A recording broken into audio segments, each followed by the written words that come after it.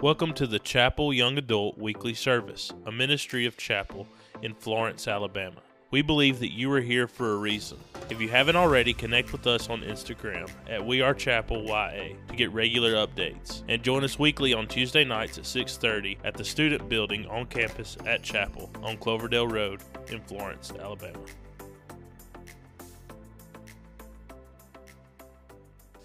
Man, super excited for tonight. Digging back into our series, What is Love? We're walking through the book of chapter 13 of 1 Corinthians. So if you've been with us since really the start of the year, this is where we have been. We've just been kind of deconstructing the world's definition of love, right? Because the world certainly has its own idea of what love is and what love should look like. And actually looking at what does the Bible say about love? How does God define love? And so we've talked about a lot of different things already. We're just walking through it little by little, but we've talked about the gifts of the Spirit because that's something that Paul touches on. And what is the goal of those gifts? We've talked about how love is kind, love is patient. David did an incredible job last week bringing the word. Can we give it up for David, for those of you that were here last week? Just brought a great word on how love is not rude. Love sacrifices its own preferences, its own opinions, and prioritizes the interests and the preferences of others, which is easier said than done. And so tonight, we are continuing. We're going to be in 1 Corinthians chapter 13, verse 6. And the title of this message tonight is Hurts So Good. It hurts so good. And we'll talk about why it's called that. The whole point of tonight is that the truth sometimes hurts, right? We probably all have had instances in our life where someone has had to tell us something, had to tell us a hard truth that maybe we weren't ready to hear or didn't want to hear, but it was for our good. A really good example of this, when I think about this happening, or actually a lack of this happening, I think about American Idol. Anybody watch American Idol? I used to back in the heyday, with the original 3 judges. You had Paula, Randy, and Simon. Randy Jackson. It's a no for me, dog. It's kind of, for me, it's lost a little bit of the magic since all the new judges are on there. Luke Bryan, I don't know what authority he has. But American Idol, the best part, I've always loved music, so I love, once it gets late in the season and you've got some really great vocalists up there, duking it out.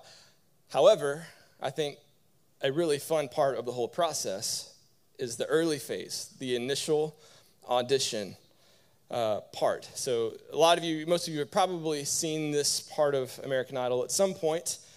You've got people who come from all over the country, stand in line for hours, if not days, just to get their shot. And look, that's not a commitment that you make. I don't like standing in lines. I don't think most people enjoy that. That's not something that you're willing to do if you don't really believe in why you're there.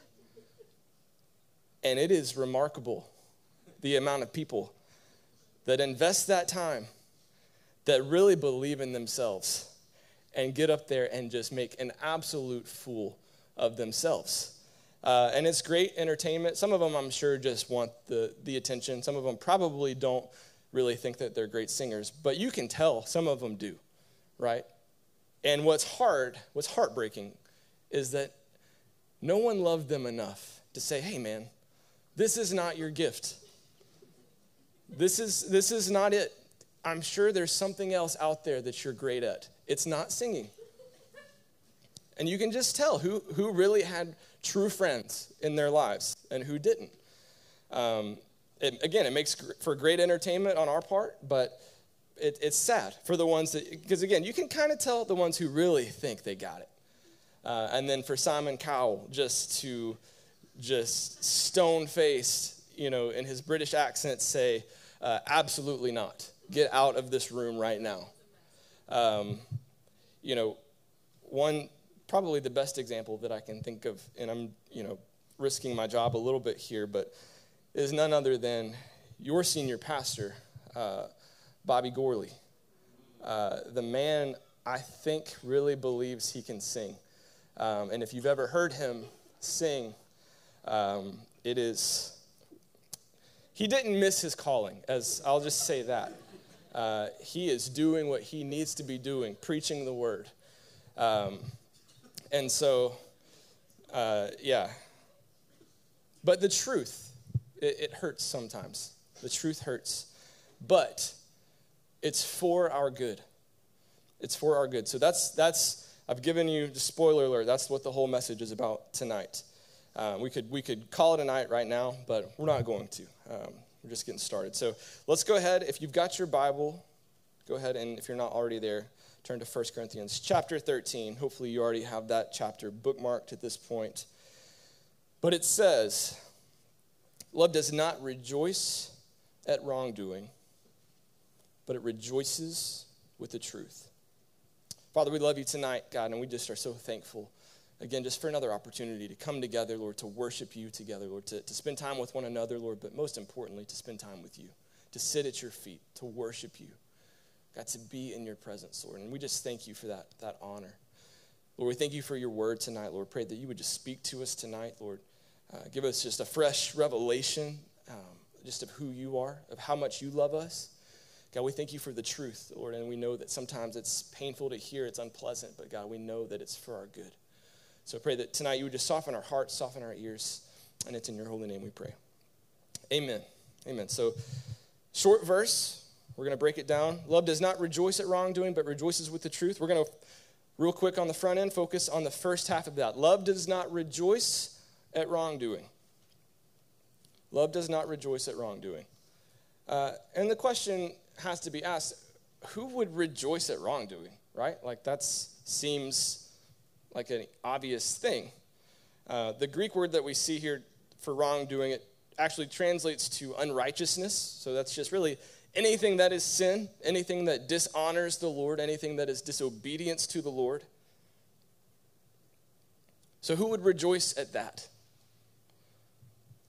Well, the first group of people that would rejoice at wrongdoing was the church in Corinth, which is the whole reason Paul felt the need to write this. This is why he felt like he needed to say it. I don't know if you've read much of Paul's letters, but he's not the type of guy to just say things all willy-nilly. He usually has a reason for what he says. He's usually very direct in how he says it. He's not going to waste time saying this if he didn't feel like it needed to be said. I have similar conversations with Reagan from time to time. I'll say, hey, do you know where your keys are? And she's like, why would you ask me that? Do you think I don't know where my keys are? And I'm like, well, that's why I'm asking, is because I don't think you know. But Paul felt like the church in Corinth needed to hear this. The church in Corinth was notorious for the sexual immorality that it permitted. Just to be a little bit more specific, not far from the city of Corinth was the temple of the Greek goddess Aphrodite. This was the goddess of love and beauty. This goddess was actually worshipped through sexual relations with prostitutes that serviced that temple. And so Paul's like, guys, this really feels like something I shouldn't have to say, probably, but it needs to be said because they were struggling with breaking out of some of those habits, some of those cultural norms. That was a normal practice for the people of Corinth. There were also reports in the church, if you read actually in chapter 5 of 1 Corinthians, there were reports of incest happening amongst the church. And they were actually proud of it. And I know this is Alabama, but I think even we can all agree, like that's out of line, that's out of bounds. And Paul felt the need to address it. It was that prevalent. And so why am I going into those details? It's because we have to understand that, that was happening at that specific church, but we can't think that the church today is immune to these types of sinful behaviors. We can't be so arrogant, so prideful to think that, that kind of thing's not happening. And maybe those specific things aren't happening, but I hate to be the one to tell you this, there is lots of sin, even in the church. Because where there are people, there will be sin. Anytime we get together, guess what? There's going to be sin. And sin runs rampant when we aren't real. It runs rampant when we aren't vulnerable. If we come to church and just act like, hey, we're all good. We've got it all together. Got it all figured out. Everything is great. If that's what you carry, if that's the attitude that you have about you, guess what? No one's going to feel comfortable being honest with you. No one's going to be comfortable being vulnerable with you because that's what you're putting out there is, yeah, I'm good. I'm good to go. And so when we aren't real, when we're not authentic, when we're not vulnerable, that's contagious. Someone has to go first. Someone has to be the sacrificial lamb, if you will, and be honest and be vulnerable. And guess what? When you do that, if someone can be bold enough to do that, I'm not saying right now stand up and confess your deepest, darkest sin, but if we can create a culture of vulnerability and honesty, these things won't be happening. That's how the Asbury revival that happened around this time last year, it was at, I think, full blast this time last year. That started with a very normal chapel service on like a Wednesday afternoon. From all the accounts that I've heard, the message that was preached, the lesson was nothing special. It was the guy, I've actually heard him talk about it, the guy who spoke. He left and went home and told his wife, like, that was the worst thing that I've ever taught. But what started that revival was one person. There were some people that stayed after and prayed, and one person stood up and confessed their sin. And then another person stood up and confessed their sin. And it was just a domino effect, and then all of a sudden there was revival happening. So sin runs rampant when we aren't real. So this was happening with the church in Corinth. That's one group of people. Who else would rejoice at wrongdoing?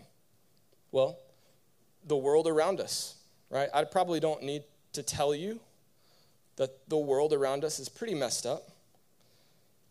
If you remember last year at the Grammys, Sam Smith performed a song that was literally called Unholy while dancing around on stage dressed as the devil, thousands of people in attendance cheering him on, a song which that same night he also won a Grammy for. It's estimated that the pornography industry in the U.S. generates between 12 to 14 billion, with a B, billion dollars annually. Roughly 30% of all data transferred across the internet is porn. Every year, in the month of June, there are hundreds of thousands of parades celebrating the homosexual lifestyle. All your favorite companies change their colors to rainbow colors. Now, the way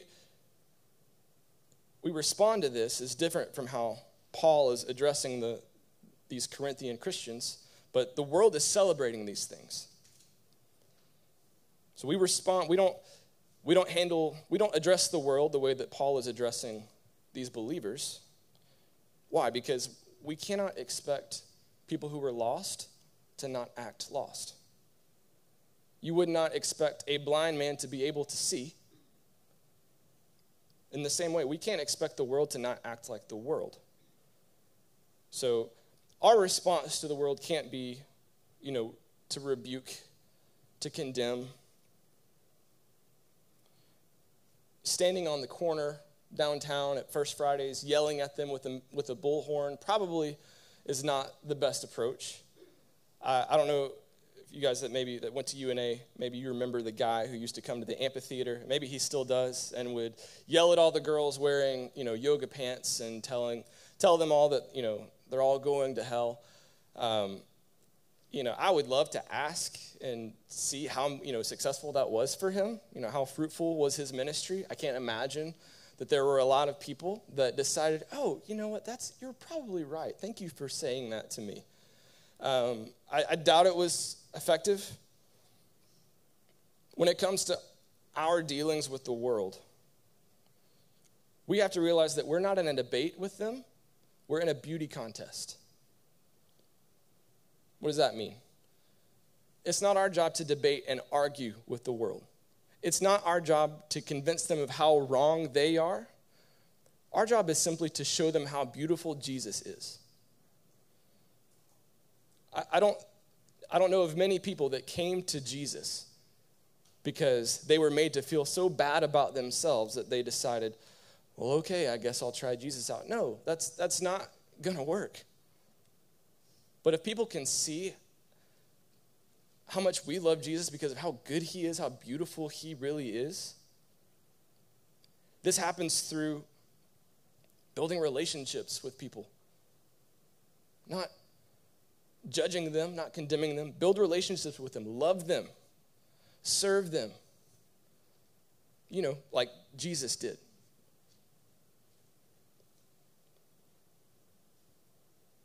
It's not a debate. It's a beauty contest. So the church at Corinth, the world around us, who else rejoices at wrongdoing? Who else would do such a thing? We do. Us in this room. It gets a lot easier to love the sinful world around us when we recognize that we're pretty messed up too. And we may not be dressing up as the devil and dancing around on stage on a Sunday morning, although there's some churches out there that do some wild stuff. Pastor Bobby was showing me a video yesterday of this church did a Super Bowl thing, and they actually kicked a Bible like it was a football, like a field goal. I was like, this is something that you would see on an SNL skit making fun of a church, but you would never think, no one would actually do that. No, this was real. But, just because we're not dressing up as the devil, just because hopefully there's no incest happening at chapel, that doesn't mean that we're not tolerating things. We may not be celebrating sin, but there's probably things that we're tolerating. That which we do not condemn, we condone. That which we do not condemn, we condone. And let me be clear, we do not condemn people. I didn't say who we condemn, but because that's not our place. But that which we do not condemn, we condone. If there's sinful behavior amongst your Christian brothers and sisters, and you knowingly sweep it under the rug, guess what? You are rejoicing in wrongdoing. Unpleasant as it may be, we have an obligation to address sin in the house of the Lord. Who here loves just having hard confrontation? Anybody? Yeah, I didn't think so. No one enjoys it, right? It's not fun. But 1 Peter chapter 4 tells us that judgment begins in the house of the Lord. It starts with us. It doesn't start with the world. We are called to a higher standard. And I know no one wants to be that guy to have to be the one to say, hey, guys, I don't really think we should be saying this. I don't think we should be talking about this. I don't know how many of y'all are Nate Bargatze fans. He's my favorite comedian. He tells a story of, as a kid, being at a sleepover, and they put on a scary movie. It was rated R. And he boldly stands up and says, I don't think we should be watching this. I don't think I'm allowed to watch this. And he said, I thought people would join me. And they did not. I know no one wants to be that guy. But I think one of the reasons that these things were happening at the church in Corinth is because no one was willing to be that guy. Someone has to be the one to stand up for what's right. Someone has to be the one, and you don't have to be a jerk about it. There's a kind, loving way to say, hey, let's talk about something different. Just shift the conversation. Be that guy. Love does not rejoice at wrongdoing. So part 2 of this verse. Love rejoices with the truth. And the Greek word for truth here translates to reality. Right? What is real, not reality. And look, we know this. The truth is hard to come by a lot of times. In today's world, it can be very difficult to actually obtain truth. When your options are Fox News and CNN, it's really, I think, probably neither one of them are really nailing it. I don't watch the news at all. I'm very unaware of what's happening in the world at any given time. I think there's an election this year. But it's easier for me. I don't want to be one of those old men. I'm getting older. Ella kindly told me she thought I was 32 last week, that was a reality check. I'm not, for those of you that are wondering. But I don't want to be one of these old men that only talks politics. I've seen people get consumed by it, but I don't watch it at all because why? I think in a lot of ways it's almost useless. The information that you're getting is probably very rarely actual truth. So how do we discern what is truth? How do we get the truth? We have to abide in the authentic. Abide in the authentic. In John chapter 4, I am the truth. Jesus is truth. So walking with him daily, walking with him intimately, is only going to help you know what is real. Why? Because the more time you spend with the authentic, the easier it will be to spot the counterfeit. I mean, you've all heard this analogy, but people who handle money, they're not even really trained on how to spot a fake $100 bill or a fake $20 bill. Why? Because they don't have to be. Because they handled the real thing enough to know as soon as somebody hands them a fake one, something's off. So the more time you spend with the real thing, the easier it gets to know what's counterfeit, what's fake. So we have to get familiar with his presence. Know what he's like. Know what it feels like when he's in the room. It's a privilege, guys. A privilege to get to be in his presence. That's not something we deserve. When Jesus died on the cross, the veil in the temple was torn. The veil that took you into the Holy of Holies was split in two so that we could have access to the presence of God. Because in the Old Testament, most of you probably know this, but in the Old Testament, people would die if they entered into the Holy of Holies. The priest was allowed to go into the Holy of Holies, but even he was only allowed to do it once a year. And they would tie a rope to his ankle just in case he died while he was in there, and they could pull him out. That's intense, I know, but we are not worthy. On our own, we're not worthy to sit at his feet. That's not something we deserve. He is holy. He is so good. He is so pure, and we are not. But Jesus died for us. He cleansed us, gave us permission, made us worthy to be in his presence. So it's a privilege and one that we should be taking advantage of every opportunity that we can. So we have to get familiar with his presence. We have to know his word. And I mean really know it. Delight in it. Devour it. Hide it in your heart. Because you know who else knows Scripture? The devil, the enemy. When Jesus was in the wilderness, what did Satan use against him to try to tempt him? He used the Bible against Jesus.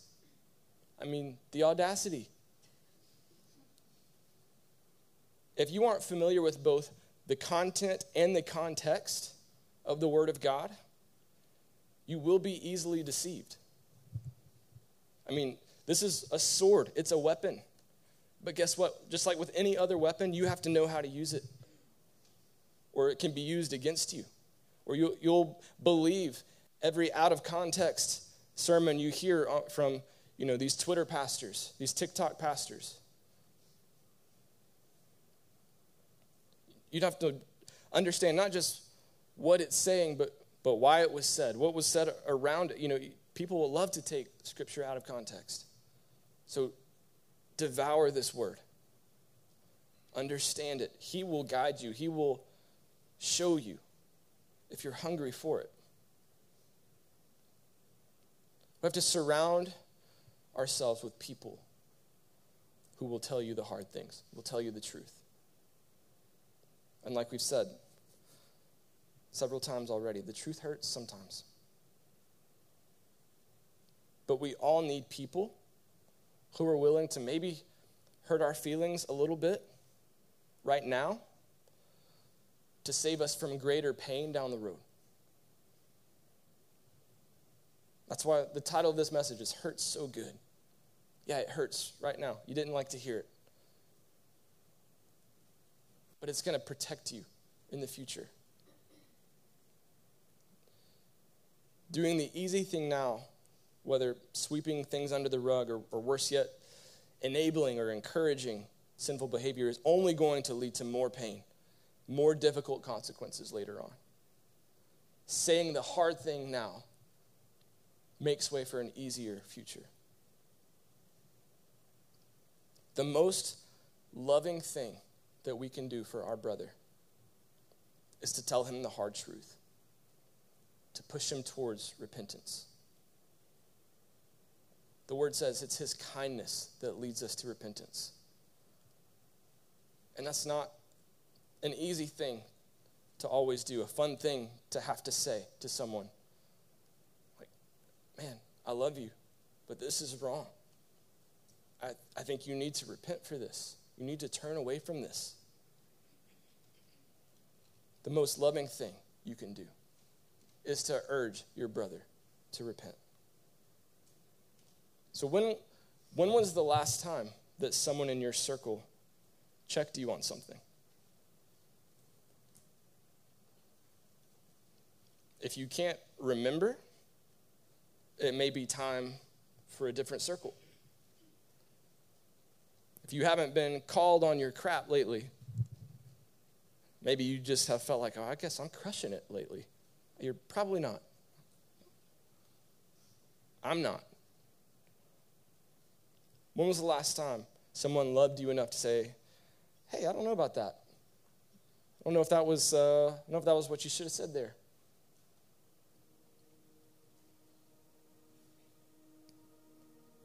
When we say these hard things, it's important that we also know this, that we must speak with grace and truth. Ephesians 4:15 tells us to speak the truth in love. You need both grace and truth. Why is that? Because if you speak the truth without grace, you're essentially just trying to rebuke someone into heaven. And guess what? We've already talked about it. It doesn't really work. If you give someone grace, but you don't give them truth, what happens? You're loving them straight to hell. If you had cancer, would you not want the doctor to tell you? Would you not want someone to let you know? It sucks to hear that. And the doctor isn't excited to tell you that news. But if he lets you walk out of that office knowing, they've only got a few more months at best, but I didn't have the heart to tell them. It's not really love at all. So you have to surround yourself with people that love you enough to tell you the hard thing. And then finally, you have to humble yourself enough to hear the truth. Right? If you're going to be dishing it out, You got to be humble enough to take it. Surrounding yourself with these people that tell you the truth doesn't do you a lot of good if you're too proud to hear it. There needs to be, I would say, a few, you don't have to give a lot of people this permission, but there needs to be 2 or 3 people in your life that you trust, that they know they have the green light to say whatever they want to say to you. Very clear to them, because you may think, well, it's just understood. They know that. Well, they may not. You need to say, hey, man, I love you. I know that you love me. I want you to know you have permission to call me on anything. Say whatever you need to say to me, because I know you love me enough to tell me the truth. Give them that permission. There's not a single person in this room that doesn't have a blind spot, myself included. Allow people to love you enough to cover those blind spots. The word says, rejoice with the truth. So when these people that you have given permission speak into your life, rejoice. Be thankful that they told you the thing you didn't want to hear, but you needed to hear. Know that they love you. This is the love that we're called to protect one another. They're trying to protect you from greater pain down the road. Nobody raised their hand when I asked who enjoyed these conversations, so I promise if they're coming to you and saying this, it's not because they were really excited to say this to you. They probably lost a little bit of sleep over it. But they love you. There's people in this room I've had to have difficult conversations with. Guess what? Because I love you. I can think of many people in my life that have had difficult conversations with me, and it changed the trajectory of my life.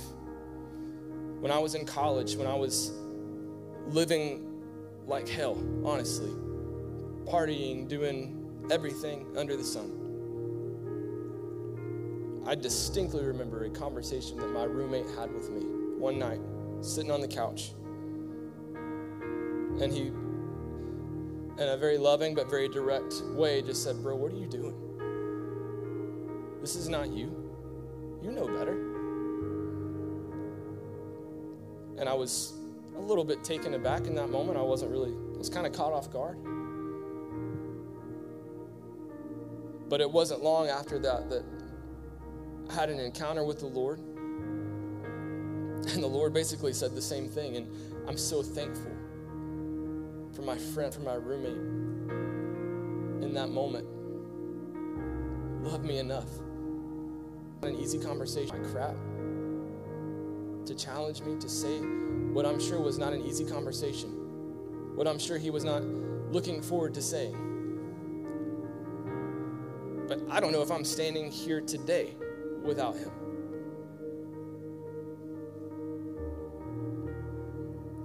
You have to humble yourself to hear the truth, even when it hurts, especially when it hurts. You guys can... Thank you again for listening. Connect with us through Instagram at WeAreChapelYA or come visit us at Chapel in Florence.